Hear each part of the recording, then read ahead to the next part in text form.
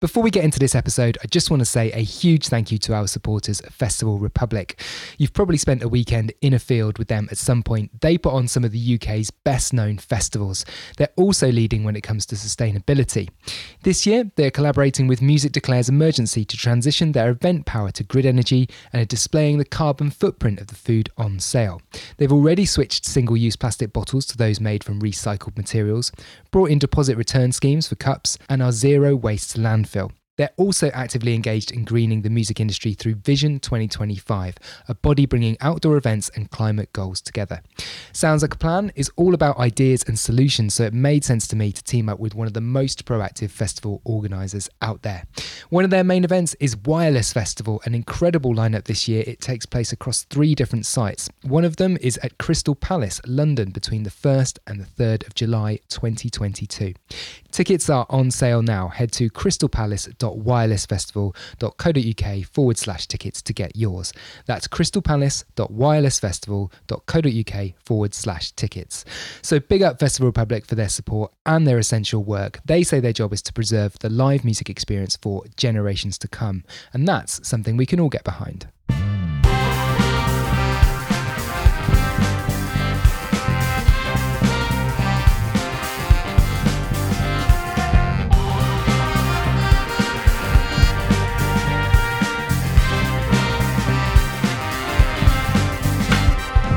Hello and welcome to Sounds Like a Plan, a podcast all about how the music world is taking action in the climate crisis.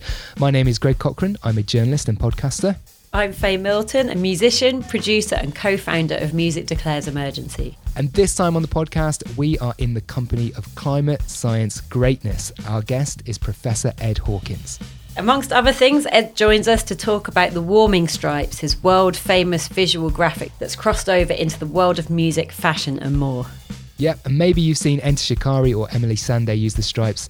Ed also gives us his very latest take on the science and the action that needs to come next from all of us. And before we go, we'll also leave you with some recommendations. So, let's get into the podcast. First off, big thank you to everyone who listened to the first episode back of this new series. Very humbling to know that you're all with us. Faye, how did it feel being back in the podcast saddle? Well, it's interesting because I have been speaking in between now and then, but it felt like I was gabbling a little bit, like I'd forgotten how to create sentences and communicate clearly. So, yeah, hopefully we're back in the vibe now, back in the smooth talking. The more we do, the better we get, I think.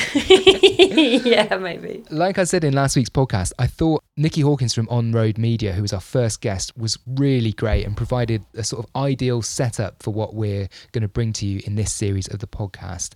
I guess that sort of fundamental idea that communication really matters, storytelling matters, storytellers matter, and language and the way we frame things. It makes an enormous difference as to whether people come with you on this sort of this journey or not, doesn't it really?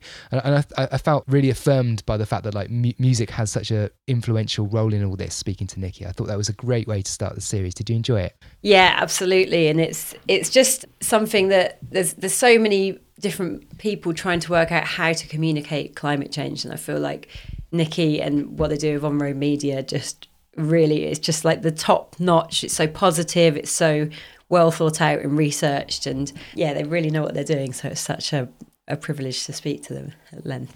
Absolutely.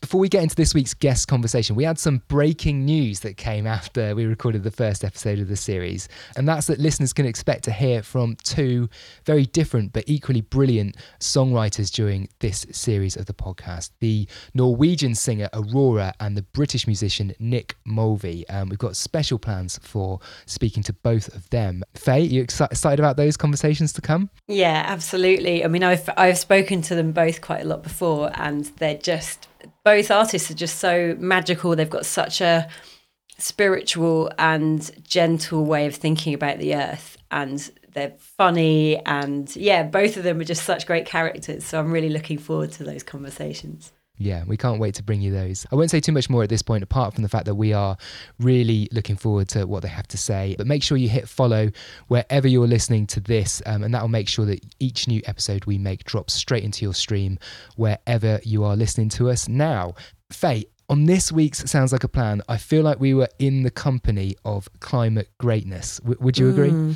Yeah, I mean, this is like the big boys, you know. It's like, or the big people, if we're going to be less gendered about it.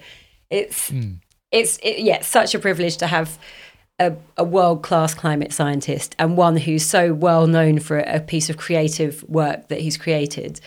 One of the authors of the IPCC report, which is like the big reports that come out annually and sometimes in between to tell us the real absolute truth on what the situation is. So it's funny when you speak to someone from a different industry or a different practice and you're like, wow, scientists are like the real deal. But they, in turn, scientists will think musicians are like these kind of untouchable creatures as well. So it's just investigating each other's worlds is quite an interesting thing. Yeah. So like for anybody who isn't familiar with Ed Hawkins' work, this is Professor Ed Hawkins, MBE, to give him his full title. As Faye just said, one of the world's leading climate scientists. His work has had absolutely enormous impact in his time working in this area. Day to day, Ed is Professor of Climate Science at Reading University, where he's also academic lead for public engagement in their Department of Meteorology. That's a bit of a mouthful, isn't it? Saying that. As you just said, Faye, he is one of the lead authors on the current IPCC report. That's the Intergovernmental Panel on Climate Change. Ed is the creator of the world-famous warming stripes graphic that many of you listening will be familiar with. And if you aren't, that's actually the connection that brought Ed into this podcast in a way. The band Enter Shikari used the visualization as part of their live show, and Rao Reynolds was on this very podcast talking about that. If you want to scroll back to previous episodes and find that and have a listen, I will also post the link to Ed's Warming Stripes graphic in the show notes, so you can go and check that out. And basically, as you said, Ed is a big deal in the climate science world. He is the Coldplay of climate science, a huge name. In fact, he told us a very fun... In fact, is that your Coldplay reference? That was very thinly veiled and gratuitous, Greg. Hang on. Ed actually gifted us a really good Coldplay reference. A fun fact, Ed Hawkins went to school with Chris Martin from Coldplay. Oh, that's true. So I didn't totally crowbar in a Coldplay reference. But yeah, enough about Coldplay. We should probably get into the chat. This is Professor Ed Hawkins on Sounds Like a Plan.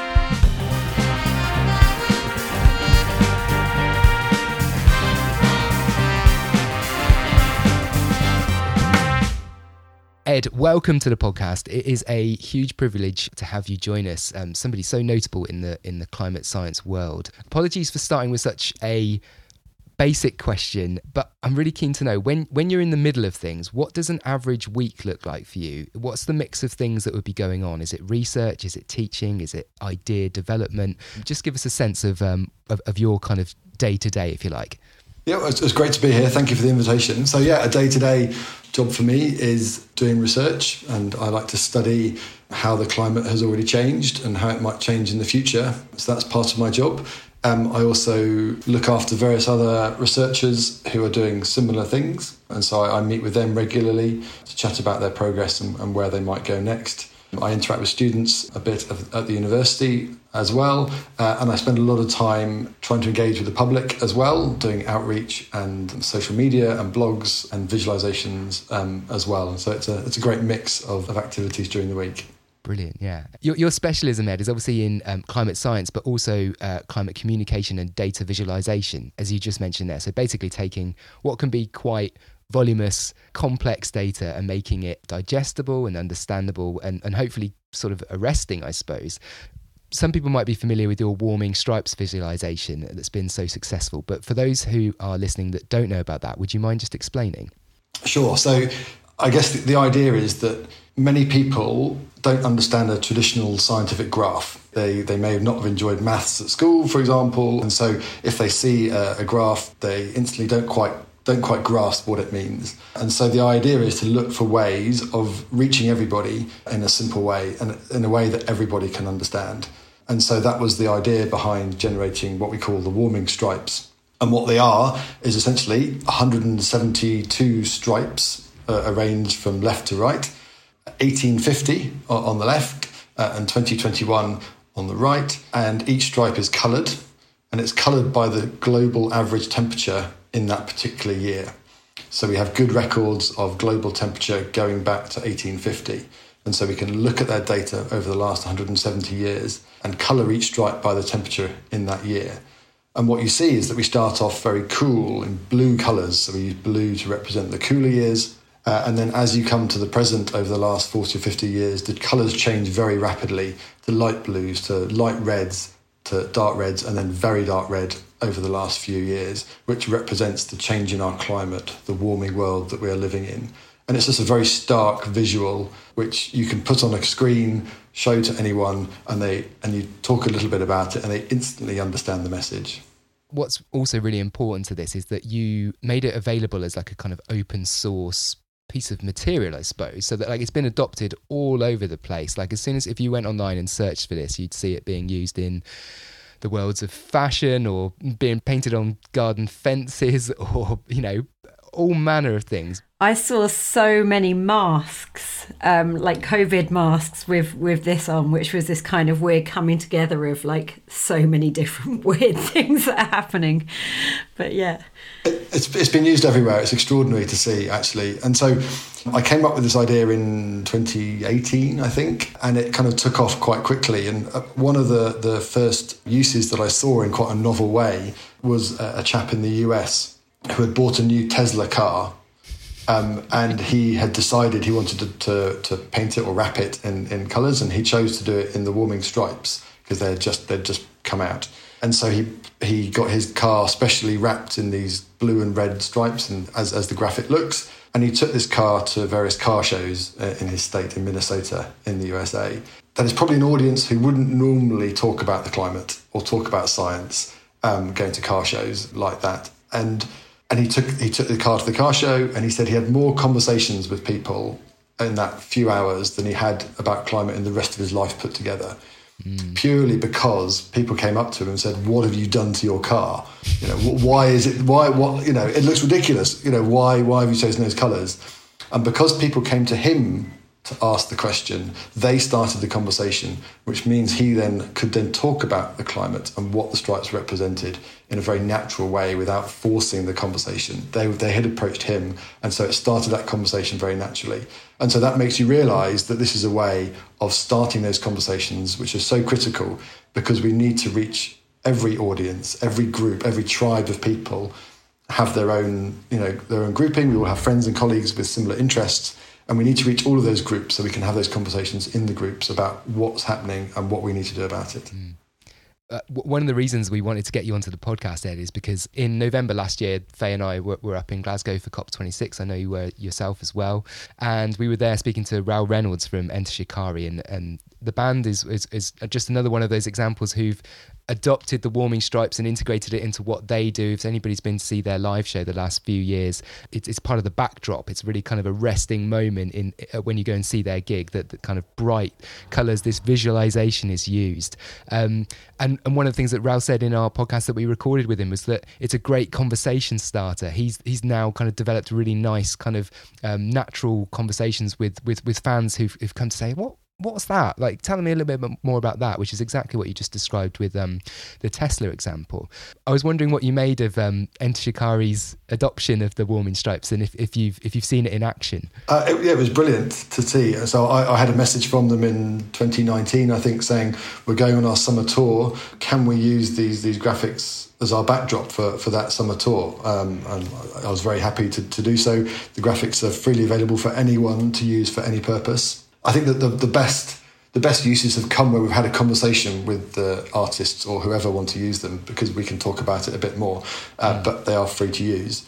And so they took it on their tour. They came to Reading Festival that summer, which is where I live, and they were playing on the main stage, and it was on the giant big jumbo screens there.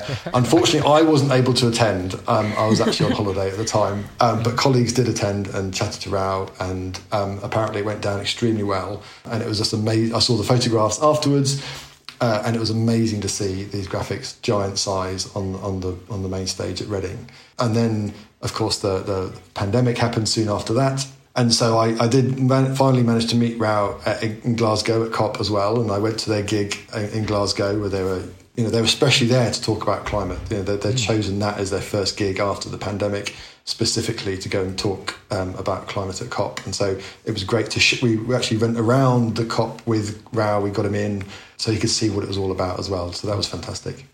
Amazing. What's interested to get your take is the music your normal cup of tea? When you went along to see their show, is this your vibe? It's not my normal music taste, I have to say, but that's fine. It was great. I mean, going to see any band live is amazing. You just get that live experience. It was fantastic. Yeah. Yeah. Are there any other examples of people in the music world that have adopted the stripes that you know of?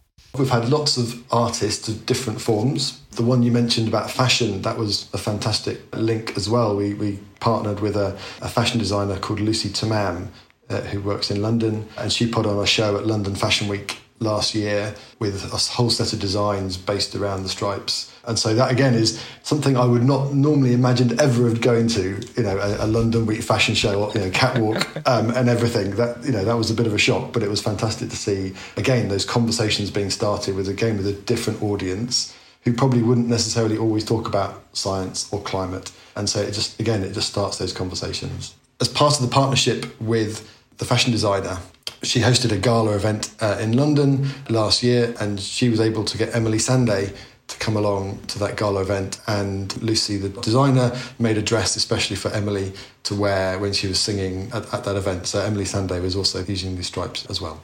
It's brilliant. And I think one of the reasons why it's so powerful and it really captures the imagination is because it doesn't use words. You're communicating something non-verbally with colours that people have grown up with meaning hot and cold, the blue tap, the red tap. It's in all of our minds without using words. And also it looks really nice. I'm wondering, is this the sort of the artist in you coming out, or is it a coincidence that it looked so good?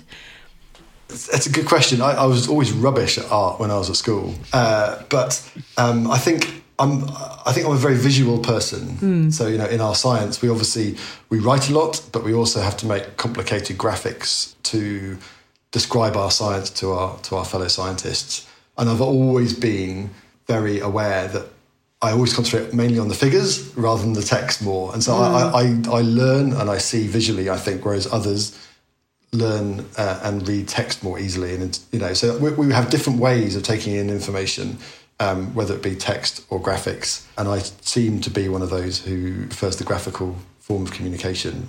Fantastic. I'm just interested to know, are you kind of working away thinking like, what would be a great graphic that might capture the imagination of people on TikTok or something? Like, what kind of conversations are going on in the background? So some of this comes kind of spontaneously, right, without any great thought. I mean, so the Warming Stripes came about because I was asked to speak at an event at the Hay Literature Festival, very famous book festival, and I was partnered with an amazing poet and author called Nicola Davies. And she wrote some beautiful poems about climate and about the research that we do, and I was there to talk a bit about the science. And so I wanted a very clean, simple way of talking about the changes in our climate to an audience, again, who probably don't go to those festivals to talk about science, they go to talk about books. And so I designed the stripes for the town of Hay, where the festival was held. And so you put it up on the screen and you can see everyone's eyes open and the pennies drop, that, you can see the changes in our climate happening even in a small town like Hay. You see the colours changing from blues to reds. The climate is changing globally, but that means it's changing everywhere locally. And so that was a realisation for me that this was a very powerful message.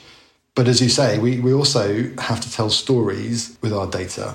Stories are so powerful at communicating messages, and that's not what we're trained to do necessarily as scientists. And so I think the spiral graphic you mentioned, which was produced a few years ago, that was an animated version of showing again how the temperatures are changing over time. And that animation part of it enabled people watching it to learn about the story, about how things have changed. And that just 30-second clip, in that 30 seconds, you get the story. Things weren't changing very much, and then suddenly there's this huge acceleration in temperature change towards the end, and that provides a bit of a visual shock. And so people go, I need to watch that again, and so people report watching this animation over and over again because it tells a story to them. Mm-hmm. And one thing I'm really fascinated by, am I right in thinking you were one of the authors on the most recent IPCC report? That's right, yes, I was one of the lead authors. You're probably very unique in this fact, Ed, that basically you have a knowledge and an involvement in like very much like both ends of the spectrum. At one end, the accumulation of the IPCC reports, which it might end up being like a massive stack of a report. It's this huge kind of document, incredibly thorough, detailed.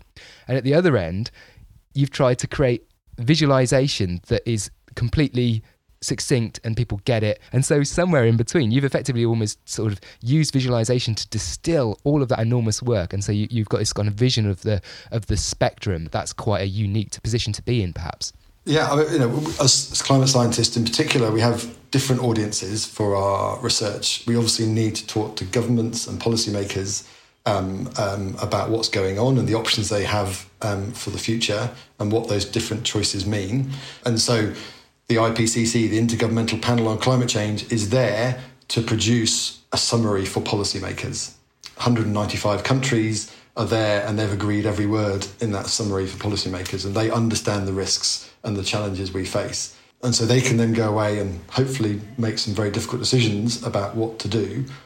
But at the same time, we also have to communicate this to everybody, because the changes that are required to stop the climate changing are going to affect all of our lives. And so people need to understand the reasons why changes need to be made and to then feel comfortable about making those changes to their lives. And so we have to communicate to everybody at the bottom, as well as the policymakers who are making these decisions at the top, because this is going to be a bottom-up process of enabling a social change to happen, as well as the necessary policies being put in place by governments. And so everybody needs to get involved from top to bottom, through businesses, through cities, through everybody talking to their neighbour, as well as the big policy decisions up above. And so it involves everybody, so we have to communicate to everybody. Yeah. So brilliant to hear you say that, like to hear somebody from the kind of science world saying that kind of that all these active parts need to get involved for it to work. Like if you were to sort of almost like supercharge one aspect of things, what would it, that isn't the science, that is the awareness that somehow drives something, what would it be? So one of my colleagues, Professor Catherine Hayhoe, she says the most important thing we have to do about climate is talk about it. And I wholeheartedly agree with her that inspiring these conversations on an everyday basis about the changes we're seeing on our televisions, we're seeing floods, we're seeing heat waves, we're seeing wildfires, we're seeing corals bleaching all over the world. All of these things are happening in front of our eyes. And so we need to make people realise that these things are happening and becoming more frequent, more intense because of our warming world.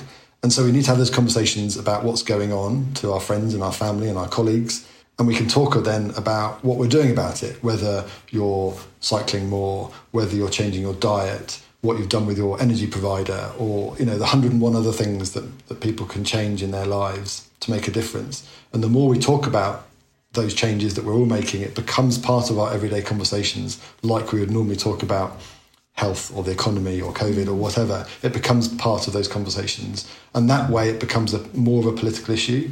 And so our politicians then can see, okay, this is something that is popular to make a decision about. And so that will enable them to make the difficult decisions, because politicians are not necessarily going to make decisions that mean they become an ex-politician. So we have to enable those politicians to make difficult decisions because they are popular. That was a very diplomatic way of putting it. Well, politicians have a very short lifespan. They're thinking 2-3 years ahead, and so this is a much longer term issue. Yeah. This is something which crosses generations, and you see the young people rising up because they recognise this is going to affect their entire life. And so it's very important to ensure that long-term perspective is brought through.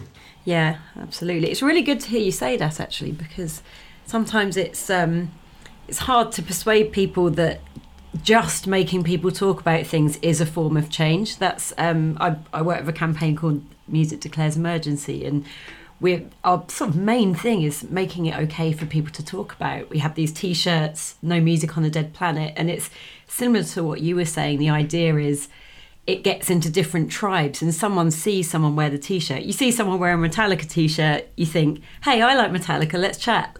So it's like it's doing that, but with climate, so inspiring those conversations, which is change. You know, change doesn't have to be signing a petition.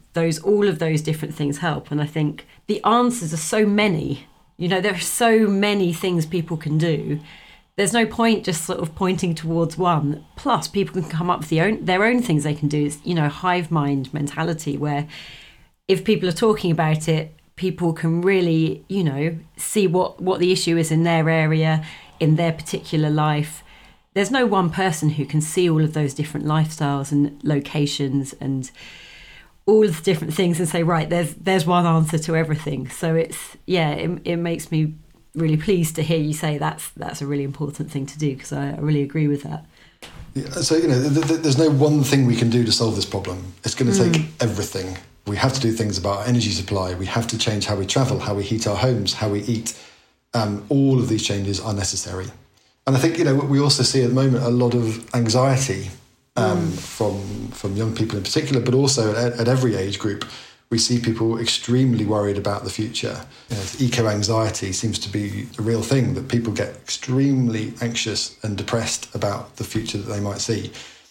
And that's particularly worrying for us as scientists, because what we see the hope, we see the fact that because we are causing this problem, you know, our burning of fossil fuels is adding carbon dioxide to the atmosphere, which is warming the planet. It is our decisions which have done that, which means that our decisions can get us out of the problem. It is our choices that we all make now which will determine what happens next. And that is a very positive message to come up with. We can halt the warming of our planet by making different choices and different decisions, and it's in our hands to do that. Right, that's it. That's another example of you taking a sort of very complex set of things and really simplifying it and distilling it into a positive. You've got a great skill for that, Ed.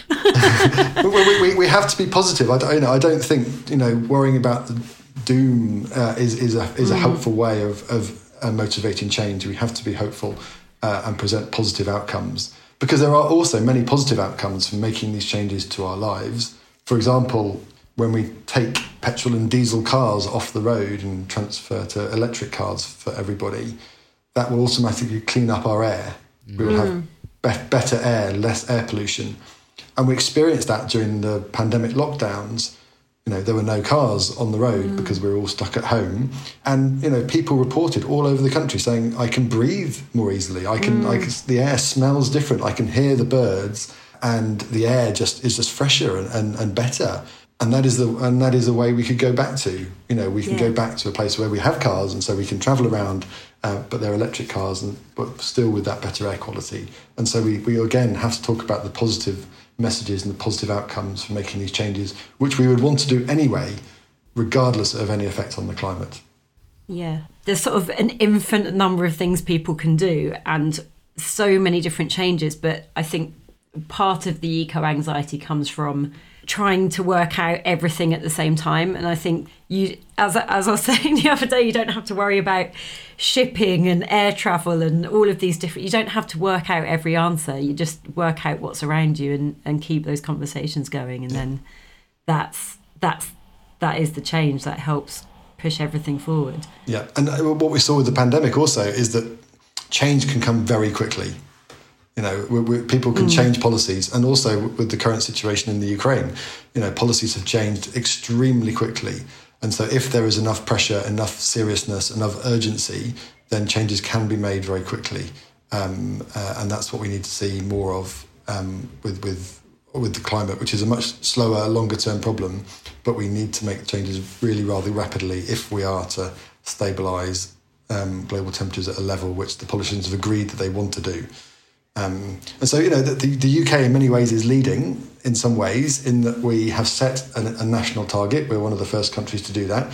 We have a plan. The Climate Change Committee, which is an independent body, has described what is required of the country to get to net zero emissions. There is a plan, there's a pathway, and it just needs policies enacted to take us on that pathway. And there's no doubt we could probably go a bit faster than that pathway suggests. But it needs to be some difficult decisions by our leaders to set us on that path. Yeah, yeah. So, and those decisions can only be aided by people being positive about them being made. let's say. Yes, exactly. Yeah. I just want to point listeners towards showyourstripes.info, which is the website to basically go and find those materials that we were talking about earlier around the warming stripes. You know, use them, spread them, be creative with them. You know, that Ed's made them available to anyone and everyone to basically to spread word about it. So like if you were listening to this and thought, I've got an idea of what I could do with that, then that's what it's there for. So definitely like to encourage people to go and check that out. The most recent part of the IPCC report was the starkest warning yet around all of this and the action that needs to be taken. So I just wanted you to speak for a moment about the moment that we're in, like the sort of post COP26, you know, need to keep energy up around that momentum, whilst also acknowledging that as we record, there's a lot going on in the world. So just a bit about this moment and how you kind of want to see us continue and kind of stay on track, if you like. So, yeah, I think we are at a crossroads, you know, at this moment in time. You know, so last year was particularly stark for this. We saw the enormous heat waves in Canada and places like that. We've seen wildfires recently in Australia, in California, in Turkey and in Greece. We've seen enormous flooding in China and Japan, and the devastating floods in Germany last year, which killed so many people as well. And so what's happening is that what we have been saying for decades is that as the planet warms, we will see more of these extreme weather events, you know, and that is what we're seeing now. And so that climate change is becoming visible. People can see it where it hasn't necessarily been visible before. And so I think that is, starting to raise awareness, persuade people that this is not a world that we want to keep messing with. We need to stabilise where we are. We can stop things getting worse. And that's what we're aiming for. Getting better is even more challenging. But to stop things getting worse is the number one aim at the moment. And so this is what the IPCC came out and said. We need to reduce our emissions, halve them over the next decade and get to net zero by about 2050 to have any chance of stabilising the global temperature at a level which the politicians have agreed is the line in the sand. But what we also need to remember is that these targets of 1.5 or 2 degrees, they're not hard cliff edges. You know, if we miss 1.5, we aim for 1.6. If we miss 1.6, we aim for 1.7. There is no sudden transition between safe and disaster. Like, things just get worse. And that's what we're seeing now. We're already seeing the consequences with our rising sea levels and our floods and our heat waves. And those consequences will just continue to get worse as the temperatures continue to rise. And so every tonne of carbon dioxide that we don't add to the atmosphere helps. You know, all of our choices that we make mean that the consequences can be a little bit less than they would otherwise have been. And so that, provokes people's actions do make a difference, because every tonne matters, every bit of warming matters. And so at COP, there's an incredibly complex geopolitical process that goes on at those discussions. And in many ways, I think the main positive benefits of COP is that it shows businesses and people that there is a pathway, that there is a trajectory. It may not be as fast as many of us would like to see, but businesses now realise if they don't make this transition, they will be forced to. And so the earlier they do that, the better. And so we are seeing businesses react and realise that they need to do this to actually sell their products to people, because if consumers don't see businesses making changes, they will not use those companies. And we're seeing that already. And so this is, again, how people power can persuade actions, and that's what we need. We need it coming from the bottom up to persuade those at the top to make the decisions. And so again, it comes down to our choices. You know, we are at this crossroads. We can either turn left and keep burning coal and gas, and temperatures continue to rise with really bad consequences for us, for the planet as a whole, our ecosystems, our animals all over the planet. Or we can turn right and make these very difficult changes to our lifestyles, which have enormous positive benefits as well as stabilising the climate. And so we're at that point where we have to make those decisions, and our choices matter.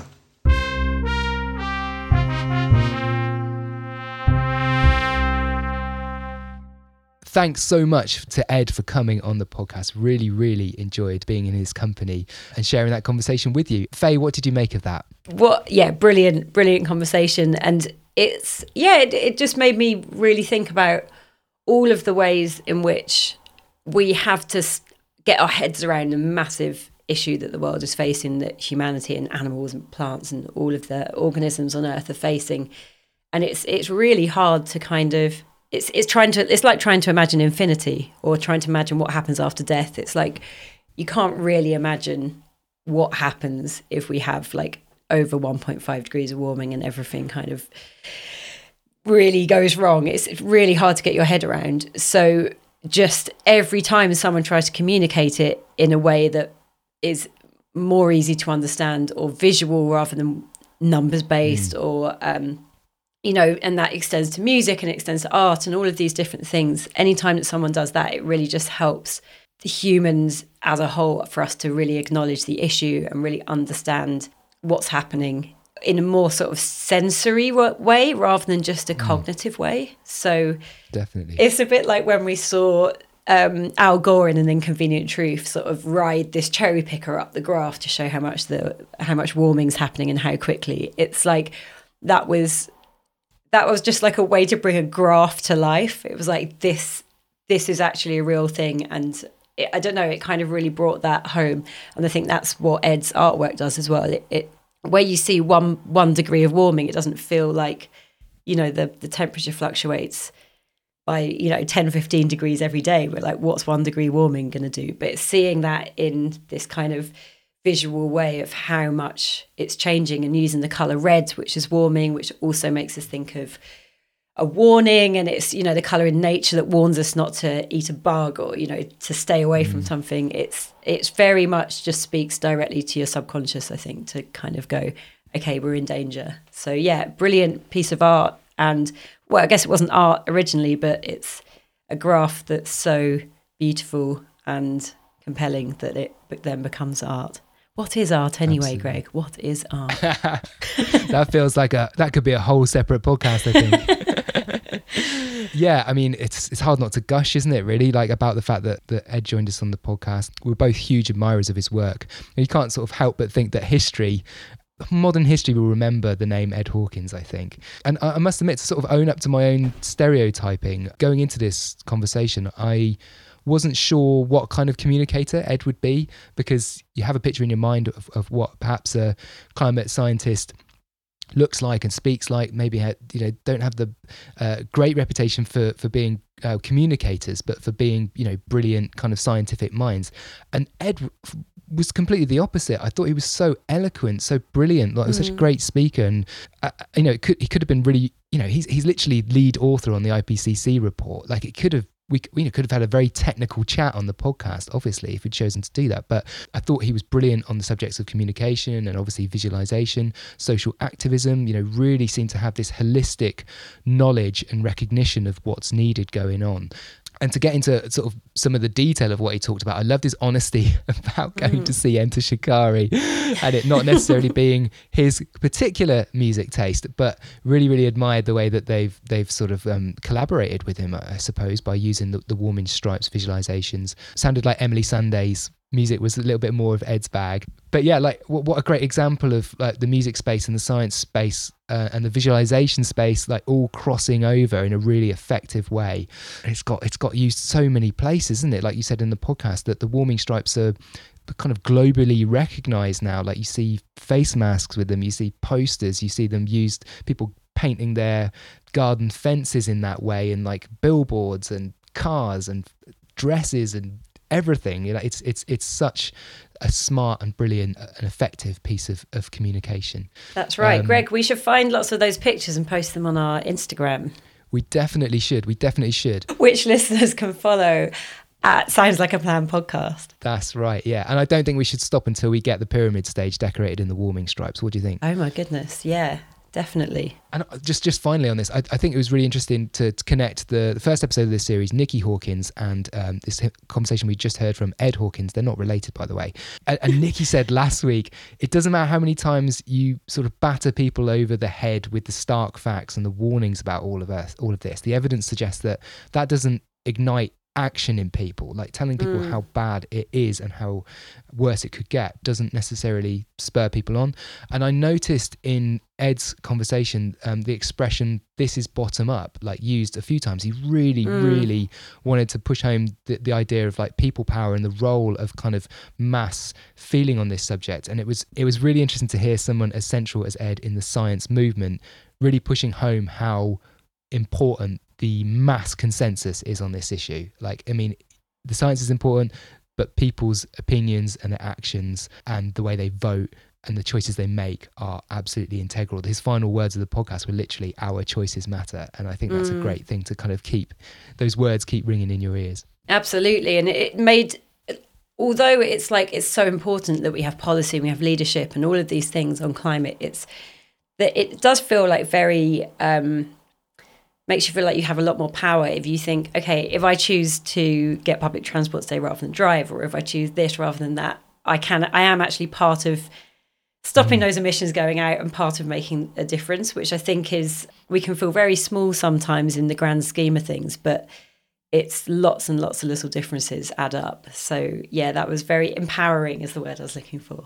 And yeah, and I also like that, you know, those IPCC reports are incredibly bleak and incredibly like terrifying, but he had a very positive and let's get this done attitude. So I really believe in that as well. It's like we will get this sorted, it's just we've got to get off our asses and do it.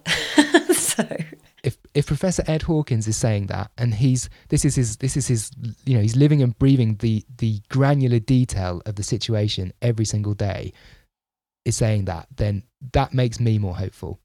Yeah, them's the facts, as they say. Trust Ed. Hashtag trust Ed. Trust Ed. As Faye said, we'd love to hear from you what you made of that conversation with Ed Hawkins. We hope you enjoyed it as much as we did. You can message us. We are Sounds Like a Plan Podcast on Instagram. You can also email us. We are soundslikeaplanpodcast@gmail.com. Faye, it's time for some recommendations. Let's leave our listeners with a recommendation before we go on this week's episode. What have you got? Okay, so at Music Declares Emergency, we've got some really cool T-shirts coming out. And the first one came out at the weekend, and it's based on a mural that was painted in Cardiff by students at the University of South Wales. And it says "No music on a dead planet" in Welsh, which I'm not going to try and say myself. But we've got a brilliant T-shirt that goes with it. And the design is just super cool. It's like this horse with skeletons running up it. And it's these purples and greens and beautiful colours. So I really recommend people checking that out. And then also a very exciting other T-shirt launch with a very famous band is coming up very soon. So musicdeclares.shop, and we really appreciate anyone donating to our work by getting one of those T-shirts and really flying the flag and sharing the message everywhere you walk when you wear one. So that's my recommendation for this week. Brilliant. Get yourself a T-shirt in time for Earth Day. That's what I say. Yes. Faye, my recommendation this week. Have you heard of the Deep Time Walk? No, but that sounds like a TikTok dance routine. Yeah, or something you might do at a wedding or something. Yeah. So to give full credit, I discovered this through another of my favourite podcasts, Outrage and Optimism, earlier this year. And hearing Ed Hawkins talk about finding simple ways to communicate dense messaging about climate inspired me to recommend this. And basically, the Deep Time Walk is a guided walk through 4.6 billion years of Earth's history.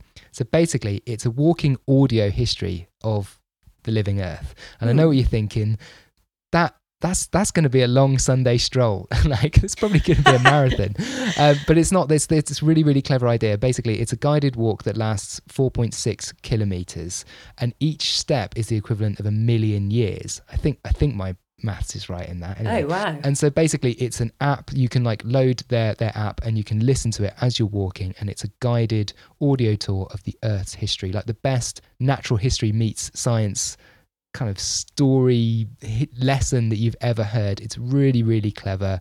It really gets into your mind. It's quite sort of meditative as you're going, and it's just a really effective way of basically grounding your mind in the wonder of the earth to understand its history and the billions of years it have taken to bring us to this very point. And I suppose the knock-on effect of that is to just remind us of just how precious it all is and what we're really, really fighting for. So it's called the Deep Time Walk. Actually originated as a physical walk, like a walking tour, like you might do in like in a city centre or something. Certainly in the southwest of the UK is where it started, but it's turned into this app now so that you can download it and do it wherever you are, like wherever you want to walk this coming Deep weekend. Time Walk. It's called Deep Time Walk. They're on all the social media, and their website is deeptimewalk.org, and you can also just go into the App Store and just download Deep Time Walk, and you can listen to this guided audio tour. It's really, really cool. Amazing. Well, that's it from us on this episode of the podcast. Thank you once again to our guest, Ed Hawkins. You'll hear from us next time on Sounds Like a Plan. Until then, thanks for being with us. Thanks for streaming this episode of Sounds Like a Plan. Faye Milton was your host, along with me, Greg Cochran. This podcast is made by New Allotment. You can find more about them at newallotment.com. And this episode was edited by Tim Cochran, with more info at timothycochran.com. Our theme music was created by lightandthunder.com, and the artwork is by Stuart Stubbs. Until the next time we're together, thanks for listening.